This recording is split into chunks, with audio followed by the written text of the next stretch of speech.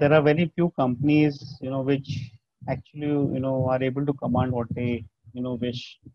But in most cases, when you are, in twilight, right? When I say my product is ready, but my market need to be tested, right? So I'm taking the risk of, market validation.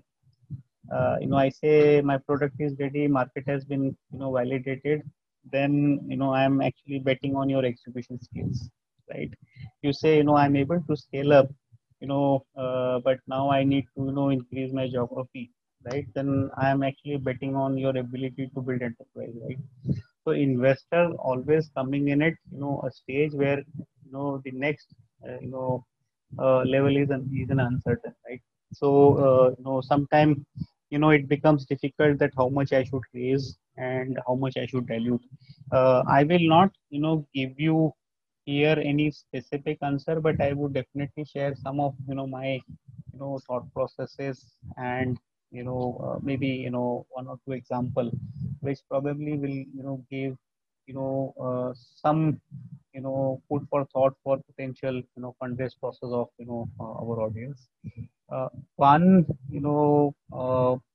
try to raise at least for, two business cycles, right? When I say two business cycles, I meant to say, two financial years. So basically, raise money which gives you, runway for 2 years, right? This can be either by way of pure fundraising for 2 year timeline, or fundraise and your cash flow, right? Revenue you get from your business, right? Because it's very difficult to, get, uh, you know, performance metric checks, check in 1 year's time. So try to raise money for 2 years time. Worst case, at least 1.5 years, right? That will at least give you, answer on how much you should raise, right? So that's one answer to, your question.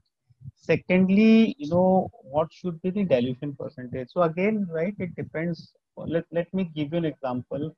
Let's say your enterprise value is 10 crore, right? And if you are raising 1 crore, then you are diluting 10%. If you're raising 22 crore, then you are diluting 20%. And if you are raising 3 crore, then you are diluting 30%, right? So I say I'll invest 3 crore, your valuation is 10 crore, so I'll end up getting 30% of the money. Now let's go back to, my first point when I said you should raise money for 2 years timeline, right? Because you will have some milestone achieved in first year, second year, and your enterprise value will change from 10 crore to either multiple of 10, or maybe below 10 because you haven't achieved your milestone, right? But let's talk about or be optimist, or that you are on growth trajectory, right? So let's say you need 1.5 crore to go from point one to point two in this next 2 years. In that case, you're diluting 15%.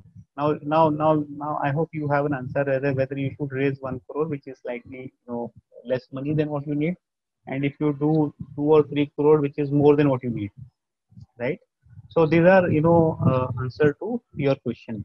Now let me get back to there is also, I don't know whether this question is there in your list, but this is a long discussion and debate point, right? What should be the right valuation?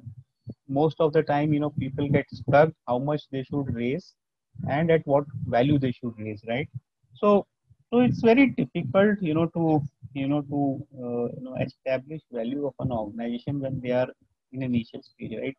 I think when we're talking about all these points, for this discussion, I think we're talking about early stage companies. I think I'm not talking about established companies like KTM or Ola or Oyo or Flipkart, right? Or Swiggy or Udan or any XYZ company.